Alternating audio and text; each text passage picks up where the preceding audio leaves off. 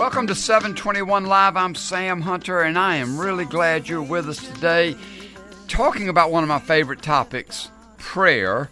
And we'll get to that in just a moment. Let me first remind you that 721 Live is the radio arm of 721 Ministries. If you just type into your server 721 Ministries or Sam Hunter, you will pick up our two websites, our podcasts, everything we have. Just Google 721ministries.org, and you'll pick up on all that we do. And we got a lot of neat things on the websites for you to look at. So do that, please. And let me also just give a shout out to Gayton Heeman and IT Pros, who do all of my IT work, and they are so professional and so Johnny on the spot. They've got a help desk. You send them an email, you call them, whatever your issue is, and you get a call quickly, and they are so competent, so professional. They fix everything. And if you need some help getting your business, small business, larger business, systems set up or handled or maintained, don't hesitate to call IT Pros. IT Pros, 864-574-3522. That's 574-3522. Or IT Pros, find them on the web. You'll really appreciate the kind of work they do. Great IT work. Great people to work with. Okay, the reason I am excited about this is, and I really would enjoy teaching about prayer, talking about prayer almost all the time, because it is such an interesting topic and one that I think is so misunderstood. So this summer, we decided at the 721 meetings, the men's meetings that we have in Lauren, South Carolina, Greenville, South Carolina, Spartanburg, South Carolina, Columbia, South Carolina, and sometimes down in Charleston, South Carolina. We meet each week during what we call the school year, but during the summer we meet once a month, and we usually don't have the same organized lessons that I prepare. We just have a topic, and this summer the topic was, if you could ask Jesus for two things, two prayer requests, what would they be? Not ask two questions like why and how and all those kind of things, but two prayer requests. And let's say you can only ask for two. What would they be? I'd like for you to think about that. I think it's a great question and an appropriate exercise for anyone. You should think about that for a while. What two would you ask? It's not a question I would want you to answer quickly, because it would take some thought. And perhaps you would find this to be an interesting discussion with your family, your spouse, maybe your small group or your Bible study. And as I thought about it, I thought, well, that what good could come out of this is, first, in our 721 meetings, we would share and see what others are praying about, what's on their heart, and maybe shed some light on the prayer requests that each one of us has. As we discuss it, maybe we would be able to see it in a different light, maybe to see that prayer request and understand a little bit better what it is we're asking for, what they're asking for, and maybe, possibly, over time, with more discussion and more thought, the prayer request would actually shift in light of our discussions. Maybe change altogether. So, last week, we asked this question, because Jesus makes the statement, everyone who asks receives.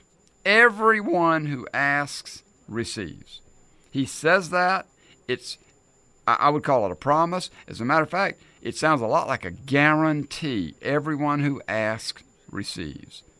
So I asked the question last week, and you should go back and listen to that show on our website. Is there a difference between getting and receiving?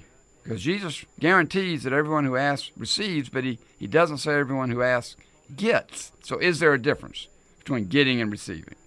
And go back and listen to that show to pick up a discussion on that. But the short answer is yes, because getting gives us a sense that you get what you're asking for. Whereas receiving, well, that's a deeper promise, a deeper guarantee. And what I hear from Jesus is saying there's no such thing as unanswered prayer. You will receive. So when I hear someone say Jesus or God answered our prayers, what they really are saying is that he answered our prayers the way we asked them. They got what they were asking for. They get versus receive, which goes much deeper. So go back to that last show and listen to it, last week's.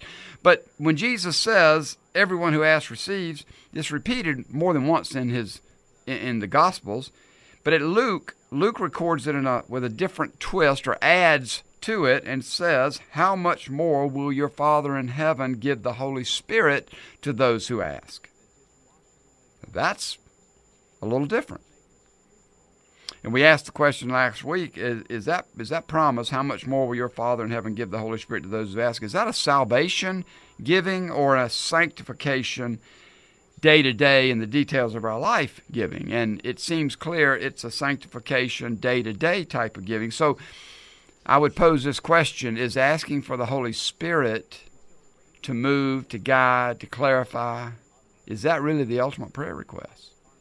Could we be so simple in our prayers as just to say, "Holy Spirit, you take care of it. Holy Spirit, you move. Holy Spirit, you show me. You show me, you show the person I'm dealing with. You make it clear to us. You move in whatever this situation is. Holy Spirit, you just move." Because it sounds like Jesus is guaranteeing us that when we ask for the Holy Spirit to do that, He does. So, let me switch to these July meetings for the purpose of today's show. And I'll start with another thought challenge that came up out of one of the men's questions. It was more a question about prayer than really a prayer request, but it sprang from one of our men wanting to pray for a friend but not knowing how to pray. Have you ever been in that situation? Someone you yourself, quite likely, but someone you love or someone you love is such a predicament that you don't even know how to pray. You don't know how to pray. You don't know what to pray for. Well, we get a couple more guarantees in Scripture that should put our minds at ease when it comes to prayer. And so much of my desire when it comes to teaching and talking about prayer is to put our minds at ease, to take the anxiety out of praying. So, intercessory prayer. Praying for someone, not knowing what to pray, how to pray, what to say for yourself or someone else. Here's a couple of great promises we get. Romans 8:26. "In the same way the Spirit helps us in our weakness. We do not know what we ought to pray for, but the Spirit Himself intercedes for us through wordless groans." Verse 27. "And He, God, who searches our hearts, knows the mind of the Spirit, because the Spirit intercedes for God's people in accordance with the will of God." Did you get that? You have the Holy Spirit interceding for us. And God is searching the heart of the Holy Spirit and the mind of the Spirit. And He knows our hearts. And the Spirit intercedes for God's people in accordance with the will of God. That sounds a lot like a prayer that would be in Jesus' name, doesn't it? And that sounds like a prayer that will always get answered. Always. But we don't always know exactly what the Holy Spirit is doing. So when we think about the fact that the Holy Spirit is always interceding for us, taking our prayers and moving them in accordance with God's will, then the next verse, verse 28 in Romans 8, is a natural therefore, and we know that in all things God works for the good of those who love Him, who've been called according to His purpose. We know this. So we've got the Holy Spirit taking anything and everything you pray and moving it into an accordance with the will of God. We also read in Hebrews 7:23 and 24 and 25. Well, let's just go to 25. "Therefore He is able to save completely those who come to God through Him," that's Jesus, "because He always lives to intercede for them." I want you to get a sort of a picture in your mind that there you are praying. Now, if you're born again, you have the Holy Spirit inside you. As you pray, as you grapple with how to pray or what to pray for, the Holy Spirit takes that grappling, that groaning, that praying, and He takes it into accordance with the will of God, and He delivers it up. And then Jesus is there waiting, always interceding for you with the Heavenly Father, because He always lives to intercede for us, and He takes that prayer and delivers it to God Almighty. It's a win-win. You cannot lose in your prayer, so there should be no anxiety. Just pray. Talk to your Heavenly Father about what's on your heart. Talk to your best friend, Jesus, your Savior, about what's on your heart. If you're in a sticky situation, if you're in a difficult situation and confused and don't really know what to pray or how to pray or what to pray for, and quite frankly, do we ever really know what the best solution is? Just know that the Holy Spirit is moving and taking your prayers and bringing them into a prayer that is in Jesus' name. And that's from Hebrews 7. And then Hebrews 4, we get another natural conclusion. Let us then approach God's throne of grace with confidence, so that we may receive mercy and find grace to help us in our time of need. It's a win-win. There should be no anxiety in your prayers. There should be no confusion. You just start praying, and you have the Holy Spirit and Jesus interceding to bring those prayers to your Heavenly Father. What a wonderful, wonderful understanding that is. What a guarantee, what a promise. Okay, so now for the rest of the show, I want us to take what we talked about this month in these 721 men's meetings, and I started by asking this question. What percentage of your prayers are for me prayers versus in me prayers? What percentage of your prayers are for me prayers versus in me prayers? And I would ask if you understand what I mean by those two different types of prayers. For me prayers are prayers where you're asking for God to do something for you, to change a situation, to fix a situation, to help someone, to heal someone, to heal a marriage. It might not just be for you, but it's someone for whom you're praying, so it's a for me prayer. An in me prayer is when you are asking God to move inside of you, to change the inside of you, to transform the inside of you. Think about that for a moment. What percentage of your prayers are for me prayers versus in me prayers? And we will continue to tease this out in the second half of the show. I'm Sam Hunter. We'll be right back.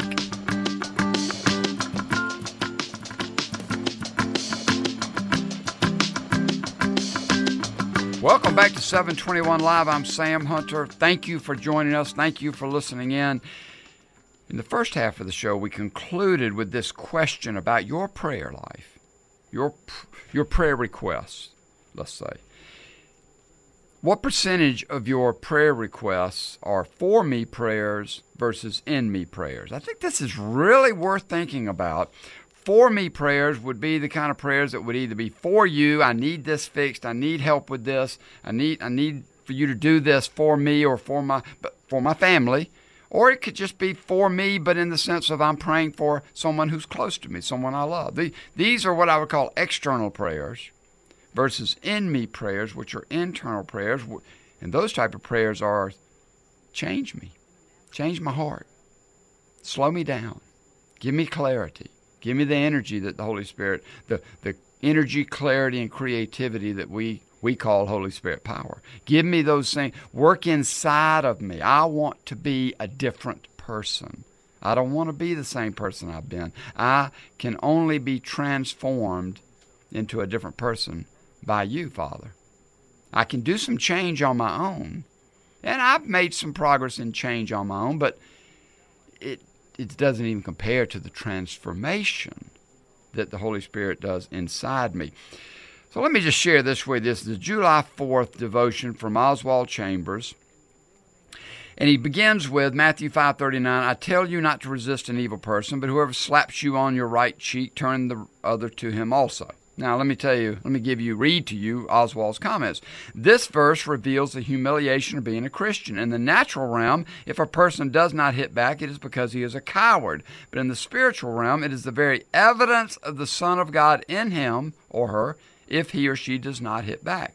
He continues, when you are insulted, you must not only not resent it, but you must make it an opportunity to exhibit the Son of God in your life. Well, that's not going to be easy, is it? But he continues. And you cannot imitate the nature of Jesus. It is either in you or it is not. In other words, this is not a self-help. This is a Holy Spirit moving in you. He says, a personal insult becomes an opportunity for a saint to reveal the incredible sweetness of the Lord Jesus. Now, did you hear that? Did you take that in? There were 2 times the word opportunity was used by Oswald. When you're insulted, you must not only not resent it, but you must make it an opportunity to exhibit the Son of God in your life. And an insult becomes an opportunity for a saint, for you, to reveal the incredible sweetness of the Lord Jesus. Well, I want you to think about that for a moment. I want you to think, how in the world are you going to pull that off? Unless you're just one of those few people that is so sweet and so kind-natured that you never even feel an insult. That's not Sam. How in the world would I, and I agree with Oswald, so how would I get to this point where I wouldn't even resent someone insulting me? And quite frankly, I have progressed to a point where very few insults am I hurt by, do I resent, and do I want to counterattack. I made a lot of progress in that. The Holy Spirit has transformed me. But there are people who could insult me. And it might not even be an insult, but I take it as an insult. How many insults are there that you really just take as an insult? They weren't meant as an insult. But nevertheless, I feel insulted, and I do resent it. Now, thankfully, I've grown enough to where most times I can dampen down that resentment. I can mitigate it. I can eventually sweep it away. But to not only not resent it, but to take it as an opportunity to exhibit the Son of God in my life, the incredible sweetness of the Lord Jesus, that's going to take a different person. I cannot be the same person. Are you kidding me? Well, I would have to change so much so that I would have to become a different person. The old Sam will not be able to do that. How about the old you? To not even resent when someone insults you? That sounds a lot like Romans 8:29, that we're being conformed to the likeness of His Son to be more like Jesus. How is that going to happen? And that takes us back to the for me prayers versus the in me prayers. You see, the more my prayers are about my inside, about Him changing me. Jesus said, from the overflow of the heart the mouth speaks. He said what comes out of the mouth comes from the heart. When He gets into all the vile things that come out of our mouth and the things that are in our heads and the thoughts that we have, even if we don't voice them, they all come from the heart. The overflow of the heart, the mouth speaks.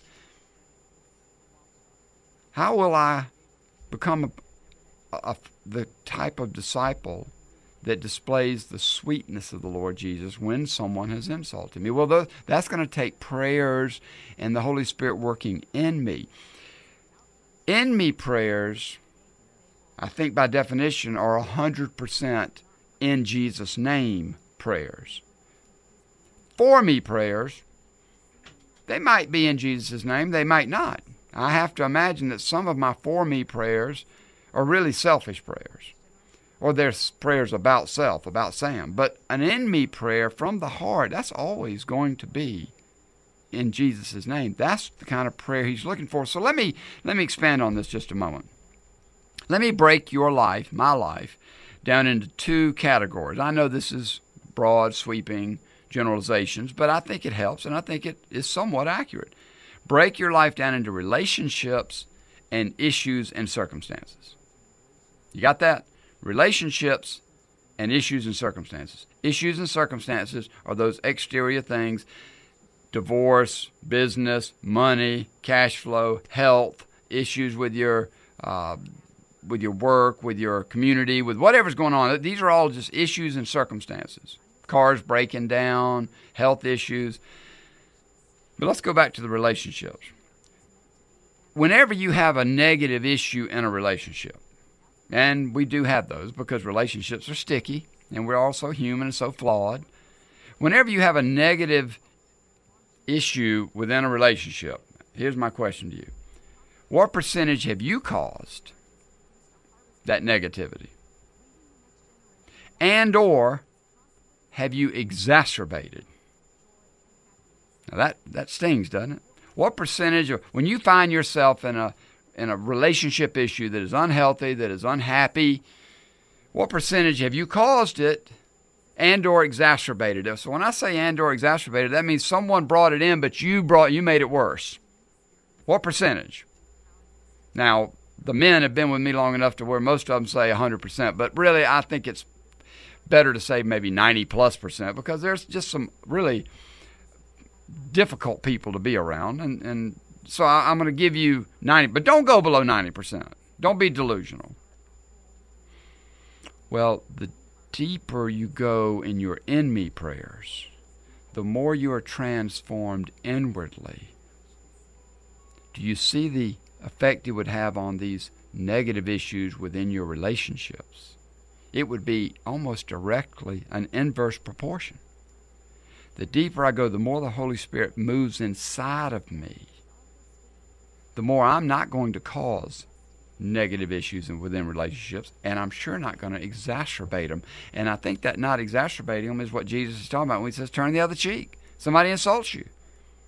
And that wasn't just recently. Someone whom I love, I felt like insulted me. And I steamed around about it. Thankfully, I was away. It took me about 2 miles of walking to calm down and say, I have the opportunity to display the sweetness of Jesus. Now, I don't know how I would have done in the moment, but at least I was out walking so I could walk it off. But I didn't exacerbate it. And that would be what the old Sam would do. How about you? Are you even praying in me prayers? When Jesus says, how much more will your Father in heaven give the Holy Spirit to those who ask him? Those are in me prayers. Holy Spirit, move in me. Holy Spirit, change me. Holy Spirit, transform me. I want a different heart. I want that love, joy, peace, patience, kindness, goodness, faithfulness, gentleness, self-control. I want that. Please move in me. Whatever it takes. Those are in me prayers. Now, we broke it into relationships and issues and circumstances. Let's just address the issues and circumstances for a moment, because that's normally our for me prayers, right? I need for you to work in this. I want you to fix this. Help me with this. Those aren't necessarily selfish prayers, but sometimes they are more self-centered. But nevertheless, the more in me prayers, the more you are transformed into the likeness of Jesus, I think you'll start to see those issues and circumstances in a different light.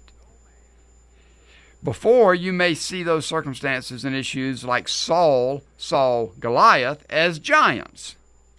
But the more in me prayers and the more internal transformation, the more you'll be like David, and you'll see that Goliath is a sitting duck. He's no challenge. This is no issue. That's what these in me prayers will do for us. And I'll take it a step further.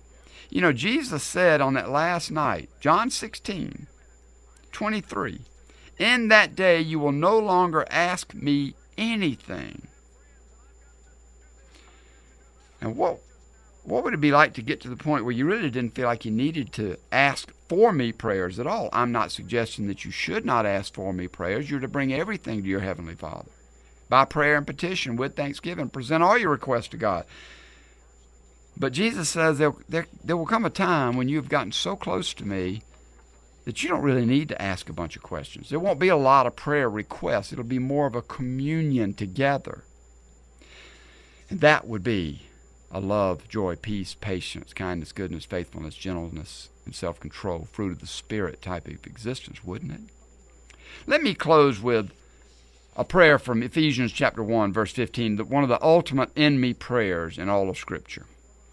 Listen closely. Paul writes, Holy Spirit dictates or says through Paul, for this reason, ever since I heard about your faith in the Lord Jesus Christ and your love for all God's people, I have not stopped giving thanks for you, remembering you in my prayers. And here's the prayer. I keep asking that the God of our Lord Jesus Christ, the glorious Father, may give you the spirit of wisdom and revelation so that you may know him better. That's an in me prayer. He continues, I pray that the eyes of your heart may be enlightened. The eyes of your heart may be enlightened. That is an in me prayer, my friend. I pray that the eyes of your heart may be enlightened in order that you may know the hope to which he has called you, the riches of his glorious inheritance in his saints, and his incomparably great power for us who believe. Paul writes in Ephesians 3, another prayer, I pray that you, being rooted and established in love, may have power together with all the Lord's people to grasp how wide and long and high and deep is the love of Christ, and to know this love that surpasses knowledge, that you may be filled to the measure of all the fullness of God. May you discover the riches of in-me prayers, so that you may go deeper and deeper in your relationship with Jesus and discover these riches of his glorious kingdom. I'm Sam Hunter, and this is 721 Live. So long, God's peace to you. I hope to see you next Friday.